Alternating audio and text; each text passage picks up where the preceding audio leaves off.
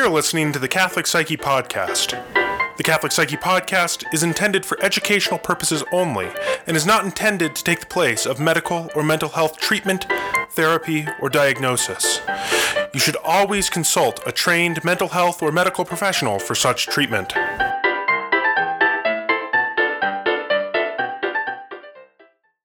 You're listening to the Catholic Psyche Podcast. This is Deacon Basil. This is Chris. This is Sarah. And Cherie. And yeah, it's been a little while, guys. Yeah. As you know, we take questions for our Monday short answer. I mean, I'm sure all of our listeners know this. We take our questions on Mondays for, just general question and answers.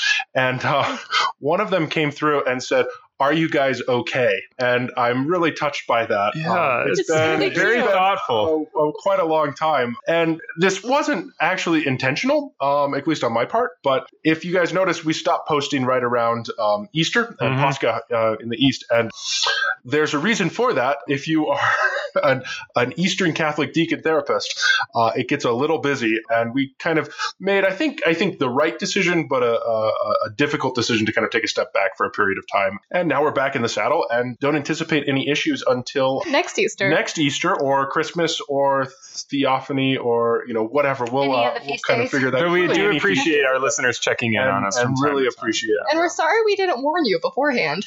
We'll do that better next time. Well, these things are unexpected, but we're back. And we've got all four of us here in the room with new microphones. So Guys, they're super shiny. Maybe that comes through on the audio. I hope it does, yeah. Otherwise, it's a lot of money down the tube. Yeah. Okay, so what was the topic? I think we chatted a little bit beforehand. Cherie, what was the topic? Thank you. The topic is empathy. And Was that your suggestion, Cherie? yes, it was my It's a great suggestion. one. It's a good topic. It's been on my mind for a while just because it comes up so much, especially in couples counseling. Oh, yeah. And so, which is a bulk of what I do. So I was just like, we got to talk about this because I think people misunderstand empathy and what it is so much in today's society. So one, I'd like to kind of set people straight a little bit. Mm-hmm.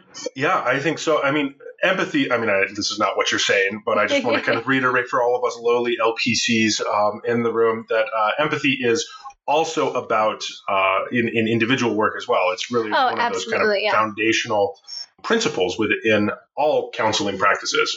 My supervisor talks about how you really have like the great triad of psychotherapy, and it's empathy, congruence, and positive regard, and that empathy being the principal thing. Right. And I mean, I don't know, maybe it's just me, but I have been taking a little step back from life. That makes it sound depressing. But I've been taking a step back and really kind of, I take things for granted all the time that I know all of these things, especially like with the Gospels, I assume that I know the story of the Good Samaritan, so I don't really have to even read it. I even have written homilies before for the Good Samaritan without even reading the text beforehand because I know the story.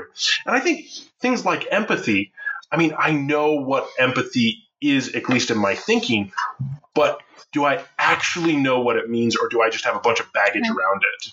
Is that anybody else's experience? Yeah, absolutely. And it's kind of that recognition, okay, I know what empathy is, but do I act in relation or in congruence to empathy, or am I reacting in a kind of a different way? Mm-hmm. Absolutely. Yeah. I like the way you put that. Like, there's a difference between knowing something and living within that knowledge. Right. And I specifically use reaction because a lot of times we are reacting to either individually to our own thoughts.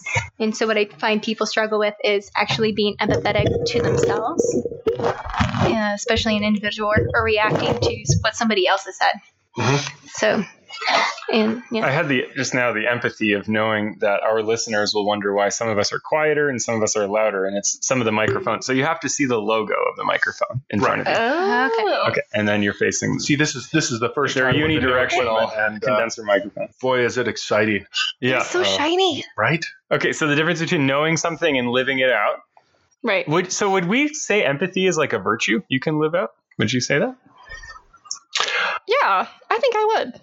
It's a habit of relation to others. Okay. Yeah, and I would even say it's a conscious almost skill. Because it really takes effort in getting outside of oneself Sure. to be empathetic. So It might be a subset of the virtue of charity, Interesting.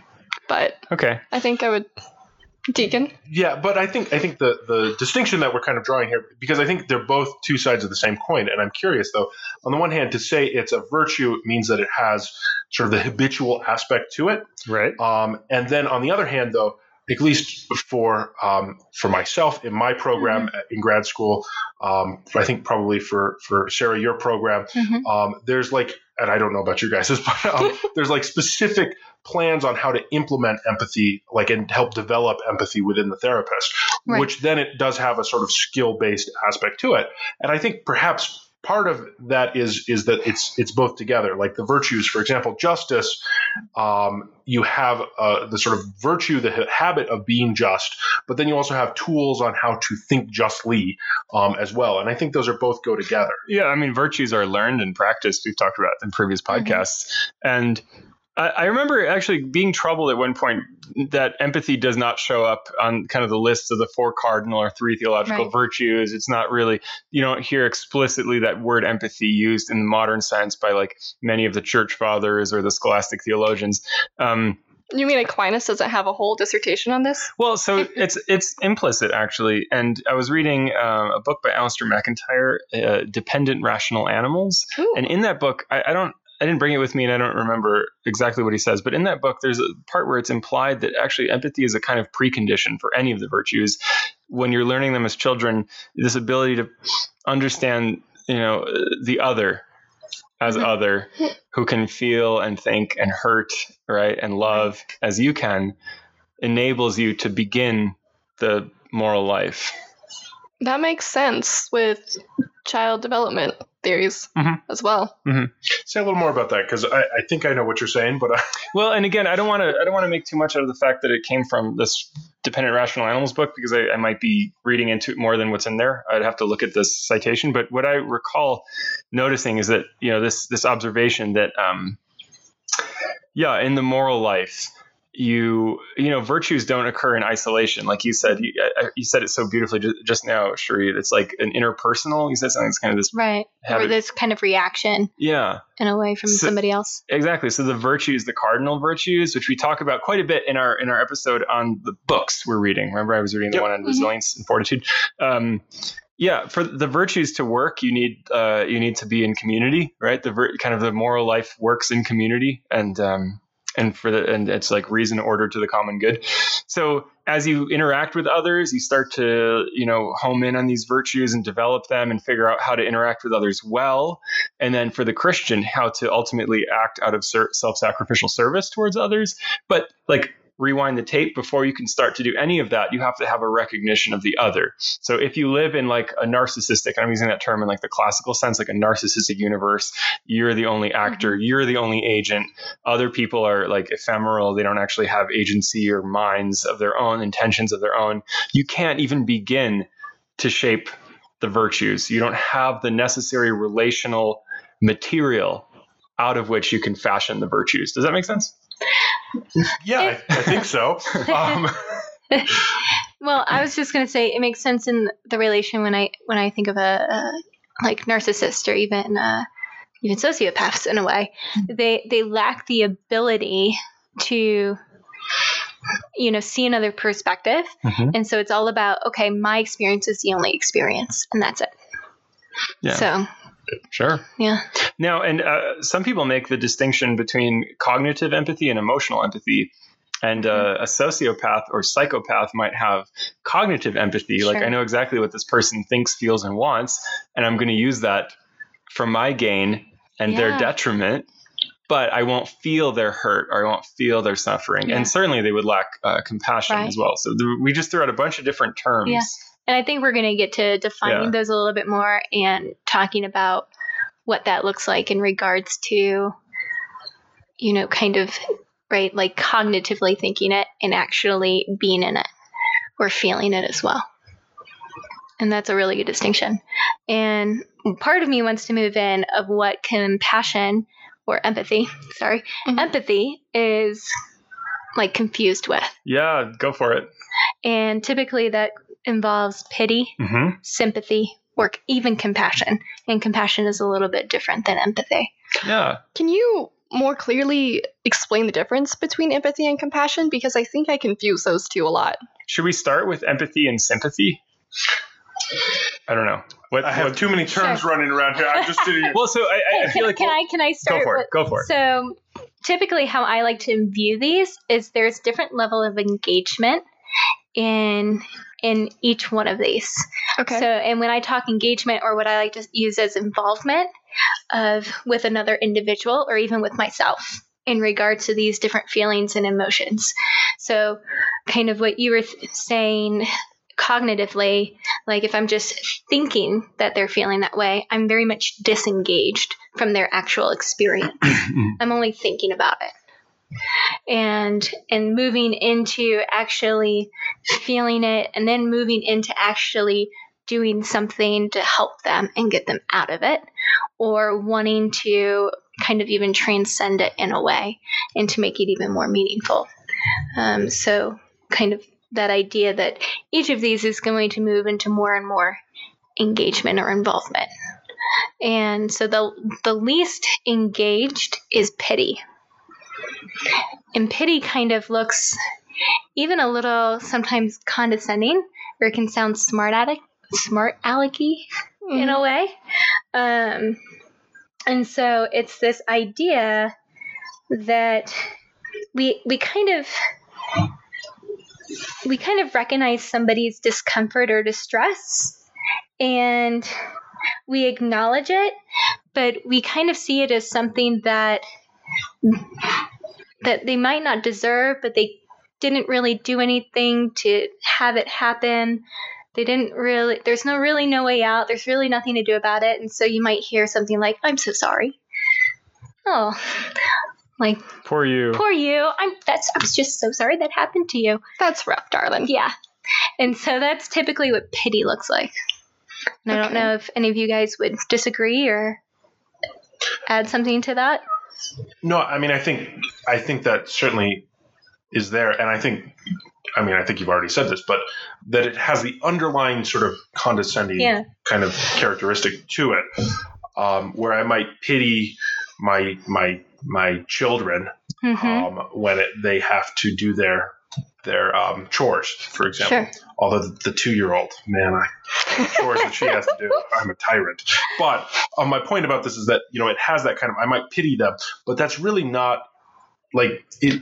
That's I guess it feels like that's a real base level kind of thing. Right. But when you start moving into things like grief, one of the things that I've seen like within the grief counseling that I've done is it comes off as really condescending. Yeah. To be like, to pity the people who have lost someone. Right. And there's even some distance with it, right? Like, oh, that's so sad. Right.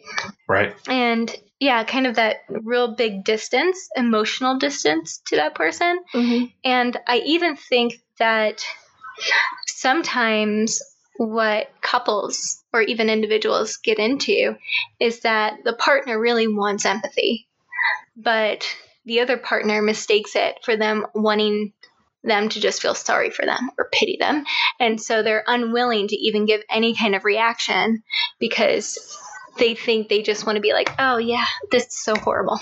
Well, and then the partner might not know how to give empathy. Like you said, it's a skill set that you learn. And like most of us, I can speak for myself. I didn't think there were things I was doing for the first time, like, as an adult in school, in graduate school for mental health counseling and music therapy, like learning how to listen empathically. It's just not a skill set that most people are taught in our culture. Yeah, absolutely. And we kind of have the task of learning that and spending years trying to learn how to respond in a kind of an empathetic manner. Right. Yeah.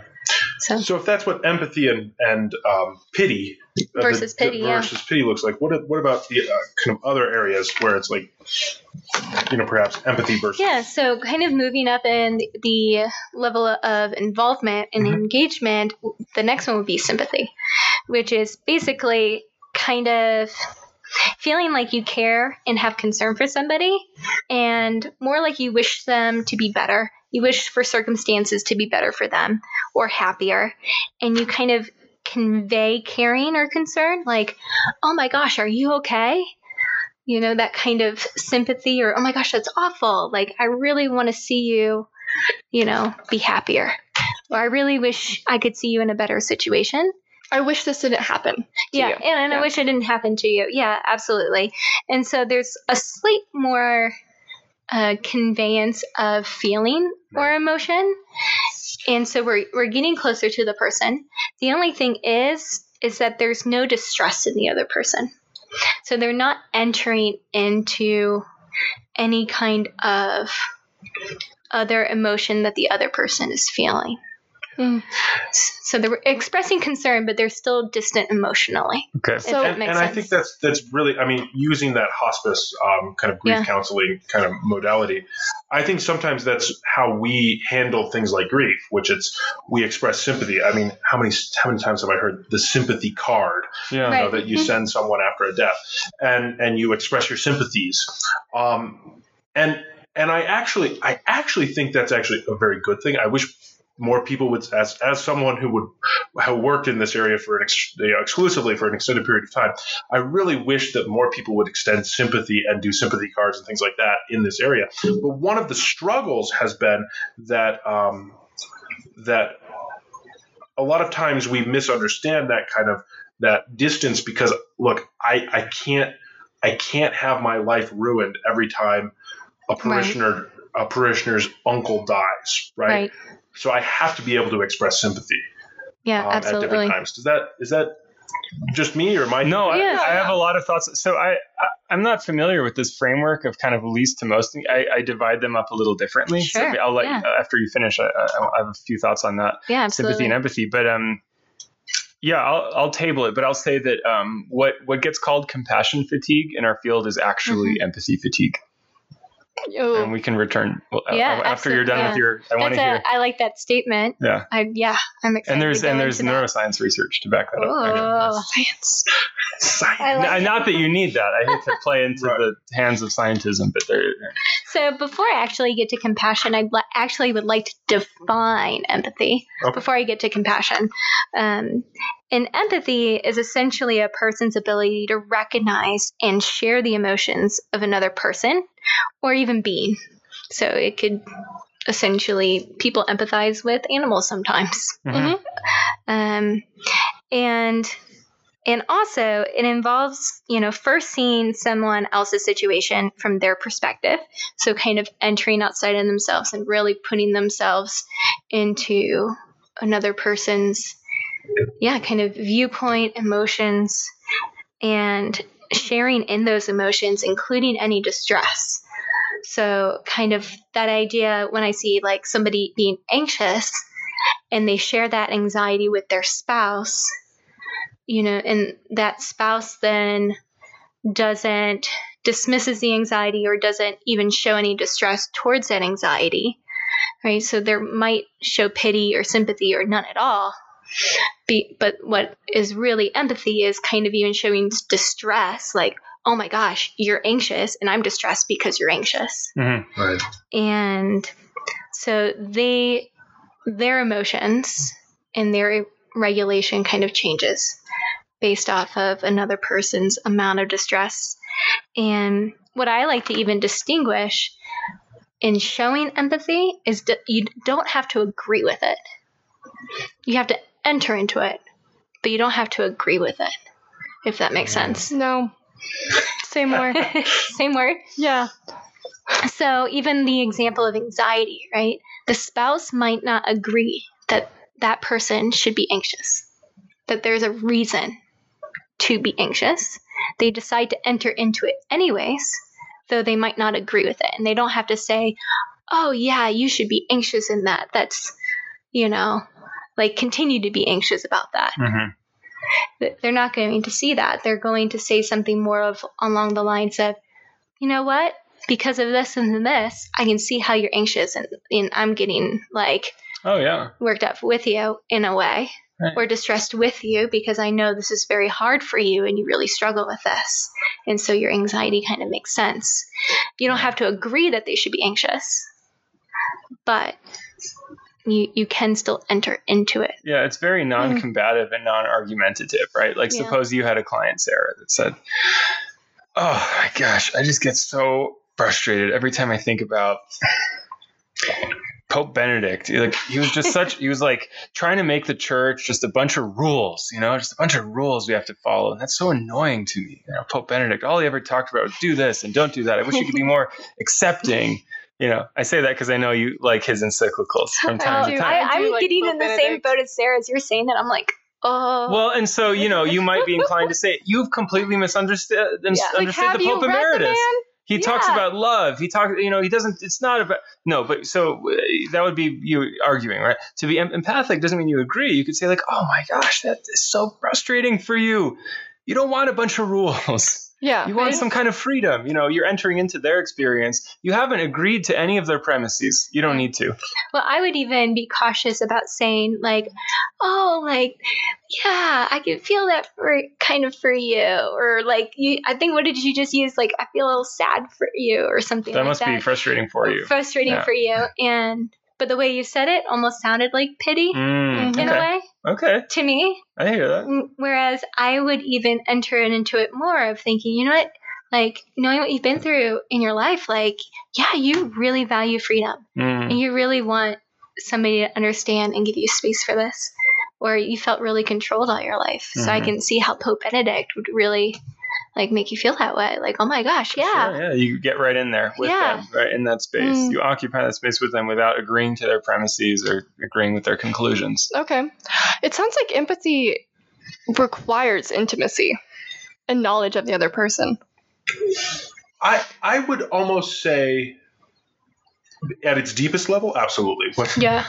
The myth we were given in our certain Tech 2 classes with like advanced empathy versus simple empathy, and they would get onto that like real level of it. Yeah, I would say that it does in the sort of higher, more intense kind of things.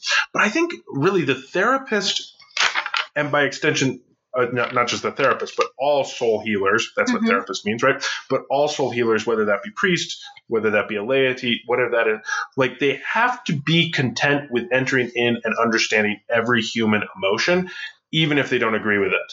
Yeah, absolutely. And I think sometimes there's this fear of sort of negative emotion sometimes, where it's like, oh, well, we can't go there.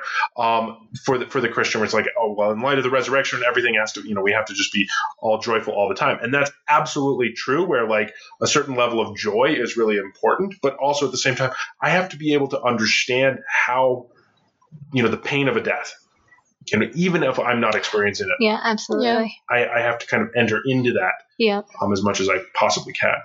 And so I think, personally, I get really concerned when Christians, and particularly therapists, can't see even things that they don't agree with. They can't see kind of, well, I can understand that there is a way where I too could be in that situation myself. Well, think about the practical import for evangelization. We're supposed to be all about the new evangelization, but so often I find that the evangelization, apologetics in particular, looks like, you kind of memorize a script, and then the moment anyone says like the buzzword, you start to throw out the script without really understanding where your interlocutor is coming from. I mean, if everyone has a lifetime of experiences, a rich internal world, their own desires and wishes, and no, they don't. Other people are super shallow, and I'm super deep, and they just need to understand where I'm coming from, and then they'll be fine. How's that been working for winning souls to the church? Yeah, I want to say briefly about empathy and sympathy. One way I've kind of carved them out is sympathy is like I've been through it too. I get that. Yeah. I've been through it too. Sorry you're going through that. Empathy. I really like Carl Rogers' definition of empathy. Carl Rogers was the American psychotherapist who brought empathy and congruence and unconditional positive regard into the fore. Yeah. I remember when I started off as a therapist, and those three were always in like my description of what kind of therapy I did. It was like, I hope everybody does that. Yeah, but it was like the main like. So let me just really quick say this. So Carl Rogers was the founder of, well, not really founder, but kind of big movement within humanistic psychotherapy. Right. And humanistic psychotherapy being basically the big movement of empathy and in the moment, what is happening in the session, as opposed to maybe an analytic or psychodynamic approach, which is saying, well, how did it go in the past? What was it like in the past? How did you develop in the past? Was it very past oriented, or perhaps even a cognitive or cognitive behavioral approach, which is all about the future and all about, kind of their humanistic psychotherapy is really about what are you experiencing here in the moment, right now, listening to me talk. And I will save my next comment for right after you do this. No, it's all right. Go ahead. No, it's all good. It's funny. The more I learn about psychoanalysis, the more I see all the Carl Rogers stuff was anticipated. Oh, absolutely. It's not like they didn't do empathy, At any rate, here's Carl Rogers on empathy. The ability to sense the client's, or just person, right? It doesn't have to be client, to sense the client's private world as if it were your own, without ever losing the as-if quality. For me, that's what differentiates. Can you read that one more time for the distractible deacon? Yeah, no worries. To sense the client's private world as if it were your own, without ever losing that as-if quality. Right.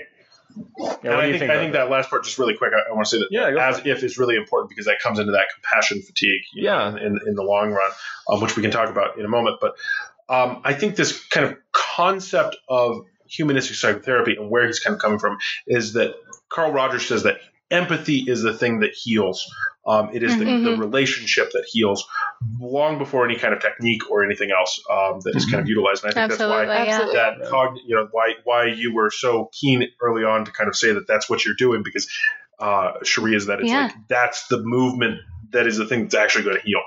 Yeah, really entering into that experience and even in the here and now. And I think that's a great way to put that. And especially of course, I'm always thinking of couples, right? But when I think about even conversations, what you'll hear from other people, it's well, you weren't angry a few minutes ago, or this didn't upset you, or you didn't have a problem with this in a year ago or a couple of years ago, or bringing up the past a lot rather than staying in the here and now with each other. Or if one person has some transgression and they're well, you did the same thing last week. Well, it's not fair. Instead of staying in the moment and the concern and experience in the moment. Yeah. And that's what a lot of EFT does. Right. No, that's exactly what I was kind of thinking is that's foundational to the concept of EFT, that it really does enter into the moment and what you're doing with the client in the moment, as opposed to sort of the other sort of psychotherapeutic couples counseling where it's okay, here's a worksheet that you can go and then do at home and kind of work through that. Right. And I think EFT is perhaps the long-term the child of humanistic psychotherapy. Oh, there's a lot of them that build on Carl Rogers. I'm thinking motivational interviewing builds on Carl Rogers. Yeah. Well, let's talk about that as-if quality. I mean, that's why, therapists don't have to be, and just realistically, they can't be experts about every single problem. Yeah. You can be a new therapist out of grad school, and you can do good work with clients with addictions and ADHD and depression and relationship problems. It's good to have additional training in those areas, but you don't have to have personally experienced each of those problems in order to do the work, so long as you know how to be empathic, right? And that's at least the idea, according to Carl Rogers. So, when a client comes to me and says, I'm having this problem, first of all, as therapists, we tend to not self-disclose. But second of all, we don't need to be able to personally relate so long as we know how to enter into that as if it were our own without ever losing that as-if quality. So to make it theological, see if anyone can jump off from here. What's the ultimate example of someone entering into another's experience from the outside, but taking it on as if it were his own? Yeah. Maybe Jesus. Yeah. Say more. Say more about that, Sarah. Why do you say Sarah, Jesus? Let's get some good Jesus examples of empathy, because there's a lot. Yeah. Well, the primary example is the Passion narrative, and everything that happens within Christ's crucifixion. Yeah. What's the line? Deacon, correct me if I get this wrong. He who was not sin became sin for us. Yes. Something like that. Yeah, sure, you can. I think it's in Romans. Different translation. Pretty sure it's St. Paul. It's something in one of St. Paul's letters. Yeah. But that act of taking on what he has not experienced, actions that he has not done, and basically like following through to the logical end, to the end of death, which is the end of sin, that we commit, and the sin that is our responsibility, and sacrificing himself on the cross for us, but then implementing mercy on top of that in the resurrection, and opening the gates of heaven for us as well, and reinstituting a new meaning to death. Absolutely. It's a lot. Yeah, go ahead. You know, and in hearing that, we'll get to it later, but I actually think that the passion in Christ's death and even his suffering is more compassion rather than empathy. Yeah, I was going to say, I was surprised you said the passion narrative. Yeah. Well, I mean, I do see empathetic aspects to it, but I think one of the ways that I have conceptualized this would be the incarnation. Yeah, that's what I thought you were. Though the passion certainly is still there, but I think the passion is the logical conclusion of the incarnation. That's fair. And so I think the incarnation. I just skipped to the end. Skip to the best part. Yeah, say more about why is the incarnation. Yeah. But like the entire sort of the church fathers talk about this a lot. But Saint Irenaeus of Lyon, who I have found more and more quite interesting. Actually, he's a Latin. Cool. He can be forgiven for that. He can be forgiven for being a Latin church father. Yeah, no, I don't. Nothing to be forgiven of. Irenaeus is a great middle name, by the way. It is, yeah. But I think, what he said, throughout a number of times was that, the reason for the incarnation was that God, kind of the classic phrase that he has is God became man so that man might become God. And in a sense that God condescended to be completely in union with humanity, to be completely part of humanity, so that we can come closer and closer to God from what we in the East would call theosis, and what in the West would be called the beatific vision or heaven. And as you put it that way, I'm like thinking to myself, like, what is there of a more empathetic action? It's ultimate empathy. Yeah. Wholly other. God in heaven knows no physical pain, no emotional sorrow as we have it, no loneliness. I want to enter into everything you experience, so here I come. There you go. Yeah. Enter into it as fully as possible, and then some, and then take on sin. Yeah. And I don't need to experience it. He doesn't need to experience it in a way, right? And he exactly and it's not that he commits sin, or it's not that he, God in heaven was very lonely. It's just that he enters into that in the fully empathic sense of the other entering into the other's experience for our benefit. Yeah. Which is just mind blowing and healing. Yeah. It's like transfiguration. But you just love throwing that word in every time you can. Yeah. So a quick word on compassion fatigue.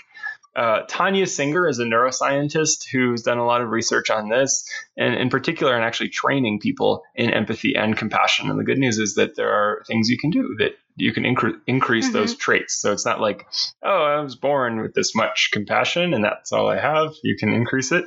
And thinking about compassion as sort of well-wishing versus empathy as feeling the emotion of the other, let's think about this. Why might empathy be more exhausting in the long run than compassion? Because it taps into your own emotions. And feelings are a lot. Feelings are exhausting. Aren't they? Yeah.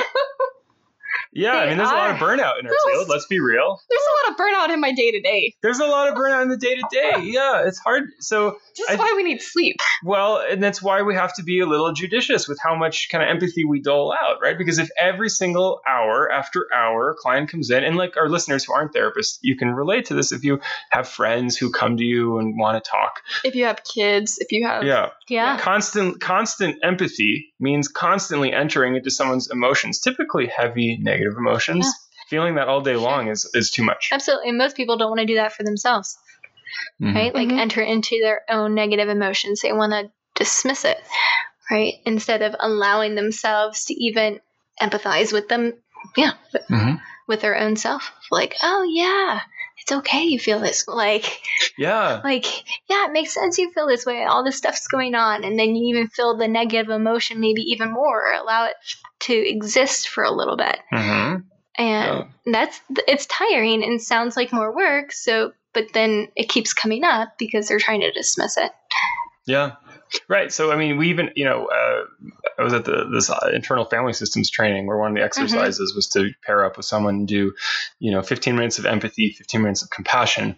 It just feels so different viscerally. Mm-hmm. So now, since that training, I'm more mindful with my clients. Like, there are times when I need to dial it back and basically shift into a different brain state, shift into some compassion. Ooh. Because it's like, okay, I can, yes, like you're going through a hard time. I would like to help, and I'm sorry you're going through a hard time. So maybe some sympathy, and I wish you weren't. And all of that is less exhausting than literally fully entering into their depression. Mm-hmm. Yeah. I mean, I don't know. Have you ever had the experience when you're hanging out with someone, you're with someone who has severe depression or something, and it's at the end of it, you feel where they are and just heavy. Yeah, Yes. absolutely. And it's interesting, and if any therapists are listening, and I've even been reading and watching on EFT groups and things like that, they'll actually space out if they have any individuals or different clients, and they'll purposely place them in their schedule. Oh, wow. Because most likely especially the couples work, there's individuals as well, but most of the couples work is just always entering in. And so sometimes it's nice to plan of okay, what's a client I might not need to completely enter in their experience with to insert into your day, or making sure you have enough breaks afterwards. That's smart. Because it's good. Because otherwise, you'll completely fatigue out, or you'll bring that emotional experience into your next session. Mm-hmm. It's hard to shake. Yeah. Emotions linger. Yeah, absolutely. Yeah. And that's also something that individuals need to learn how to do, is transition from interaction to interaction to not carry over the same emotions if they are empathetic. I think that's really interesting. Now, I'm curious, practical ways that you guys battle that kind of burnout, compassion fatigue, which is really empathy empathy fatigue. There we are. It's been a long day. I'm fatigued. But that idea of how do you guys practically do that kind of within the session? Within the session? I'm sorry, not within the session, but outside of the session. Sure.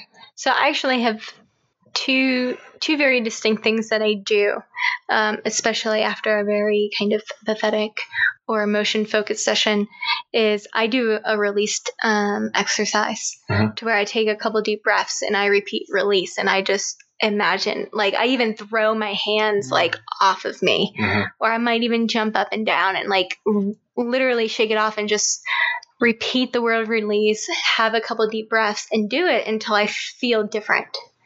The other one is just even mindfulness of just orienting myself to my own surroundings and then what I've got going on. Yeah. So those are I purposely do that before I do anything else. And it's conscious. Yes, it's a conscious decision. And that's what that 10 minutes in between sessions for therapists is, so you don't get, and I think sometimes people are why not a full hour? Well, because you don't want us to drag in last session stuff in there. Chris, what do you do? I do little rituals, go get a cup of coffee. Yeah. Say some prayers, go for a short walk, read something. And then the other thing that helps me a lot actually is supervision, because there I can bring some stuff up and you have another person. So it's the therapist is the receptacle for all the clients' stuff. and then you need very, self-censoring. And then you need it's you have a weight on your shoulders. When you have a good supervisor, you have another person to share it with. So in good supervision, it's okay, now I have someone else to share that burden with. Now someone else is giving me the empathy that I need. Now the whole thing feels lighter. I don't know. I think that's about it. How about you, Sarah?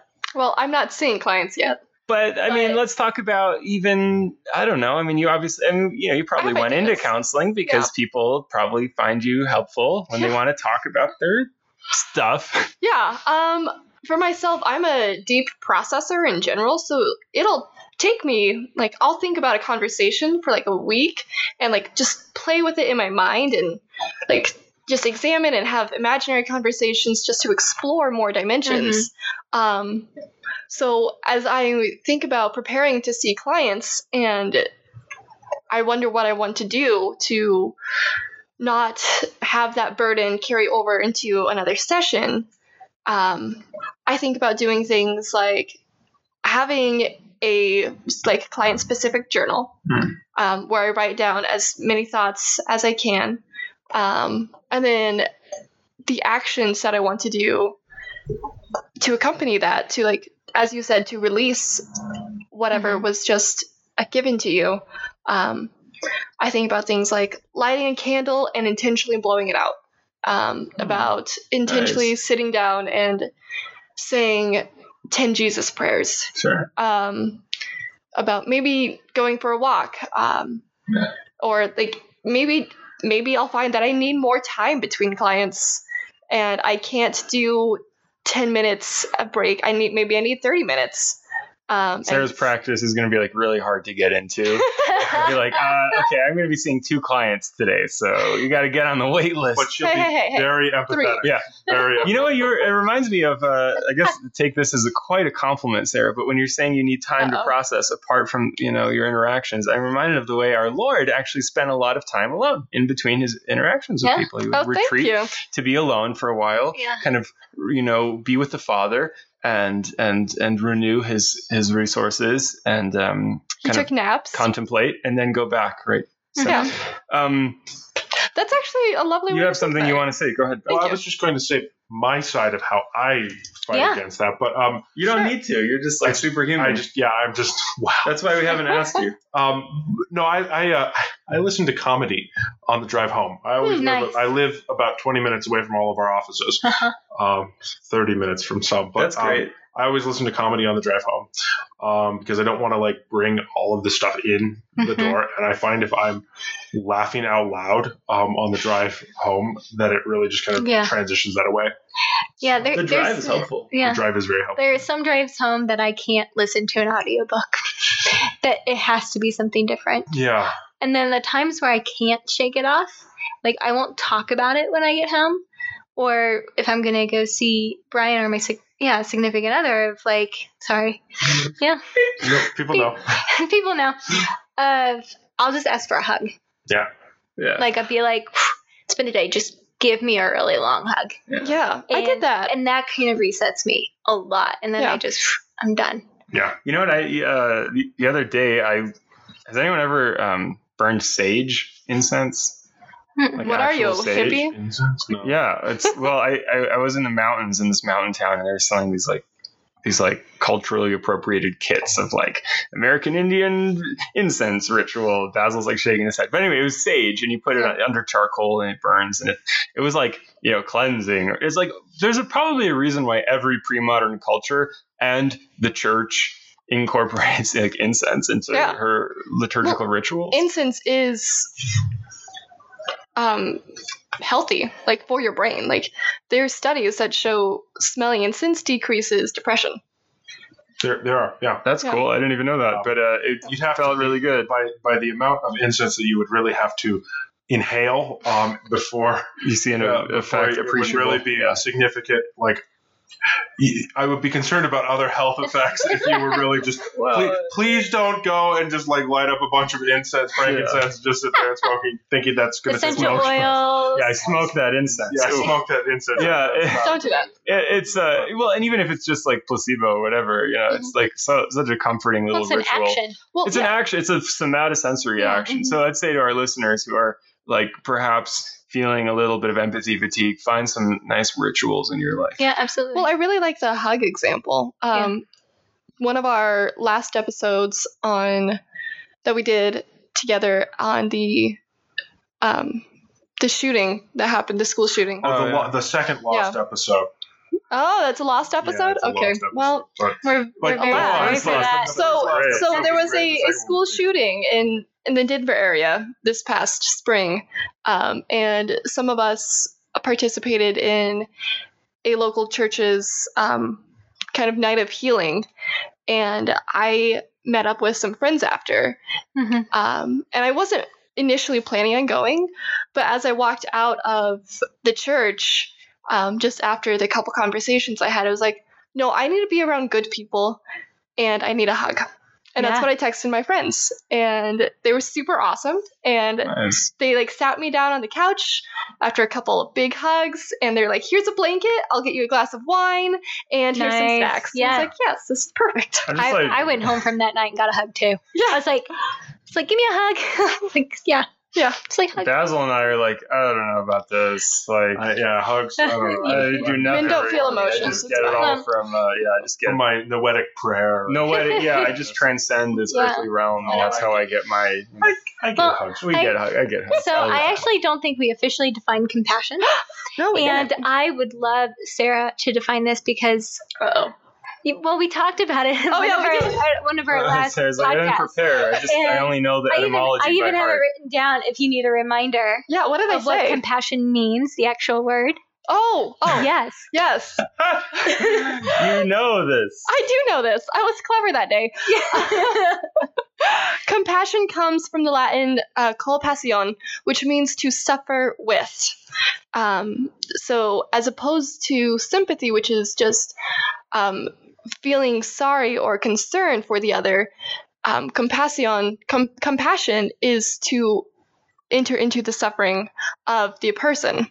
That sounds like And- empathy. yeah. It's Well, very close. and not actually. Meaning shift. So my kind of conception of compassion is actually it's kind of an elevated sense of empathy. So you understand what the person's going through, and you might not necessarily like cry with that person, but in that sense, you are going to suffer with. Mhm. Or you are really going to transcend their suffering and really make meaning out of it, or even share in their load. So, kind of that idea of like, oh, you're experiencing anxiety. I'm going to suffer with you and be like, almost like take on that anxiety with you. And, or So in this I am instance, going the to like passion would be more carry that appropriate. cross with you. Yeah. Or you are suffering and I'm going to suffer for you. Right. So really kind of elevating it to this like universal transcending, which is what Christ does. Mhm. This Okay. universal transcendence of like compassion for everybody, of taking on everybody's suffering and everybody's sin. Yeah. Okay, so I definitely Yeah. jumped the gun earlier when I Yeah. started with the passion narrative. Passion narrative is definitely more compassion. The compassion narrative. Exactly. To, Um, yeah. Well, and for And our even listeners, suffer with or even suffer for. Yeah, suffer which, for which in is what place- Christ did. Yeah. our listeners might be clued in already to the fact that you ask 10 different psychologists and you'll get 10 different answers. There's there's that popular Brene Brown video where she defines these things totally Oh, but differently it's than super we cute. are. I really like The that bears. video. Yeah, so maybe we need to even do a follow-up, or we each need to do a series individually, because it sounds like in some ways we actually have our own schema Sure. for these things. So Yeah. Or just watch the Brene Brown video and smile at the cute bear. I think she's wrong in an important way, but that's Ooh. fine. Ooh. So I for haven't you, seen that so video, but so for Tanya Singer, compassion is sort of this well-wishing that doesn't involve the emotional burden. But what I'm hearing is for you, for both of you, compassion involves like an elevated empathy. Yeah. Okay, And that's for me, that distinction. well-wishing is more sympathy. Okay, Um, different words for different Yeah. same concept. Okay. Yeah. I have a quote really quick that I want to read you that has a lot to do with empathy and compassion, and then I'm not going to tell you who it's from, and then we can have a good laugh about who wrote this. But I encountered this recently, and I found this to be one of the most beautiful early Christian expressions of empathy and compassion. It just blew me away. So, Okay, well, you gave us a hint. read it. Early Christian? or it's early Christian, so read it and shed tears for how beautiful this is. Ready? He is a Christian who follows the way of Christ, who imitates Christ in all things, as it is written, he who says he abides in him ought to walk in the same way in which he walked. He is a Christian who shows compassion to all, who is not at all provoked by wrong done to him, who does not allow the poor to be oppressed in his presence, who helps the wretched, who accounts the needy, who mourns the mourners, who feels another's pain as if it were his own, and who is moved to tears by the tears of others, whose house is common to all, whose door is closed to none, whose table no poor man does not know, whose food is offered to all, whose goodness all know, and at whose hands no one experiences injury, who serves God day and night, and who ponders and meditates upon his commandments unceasingly.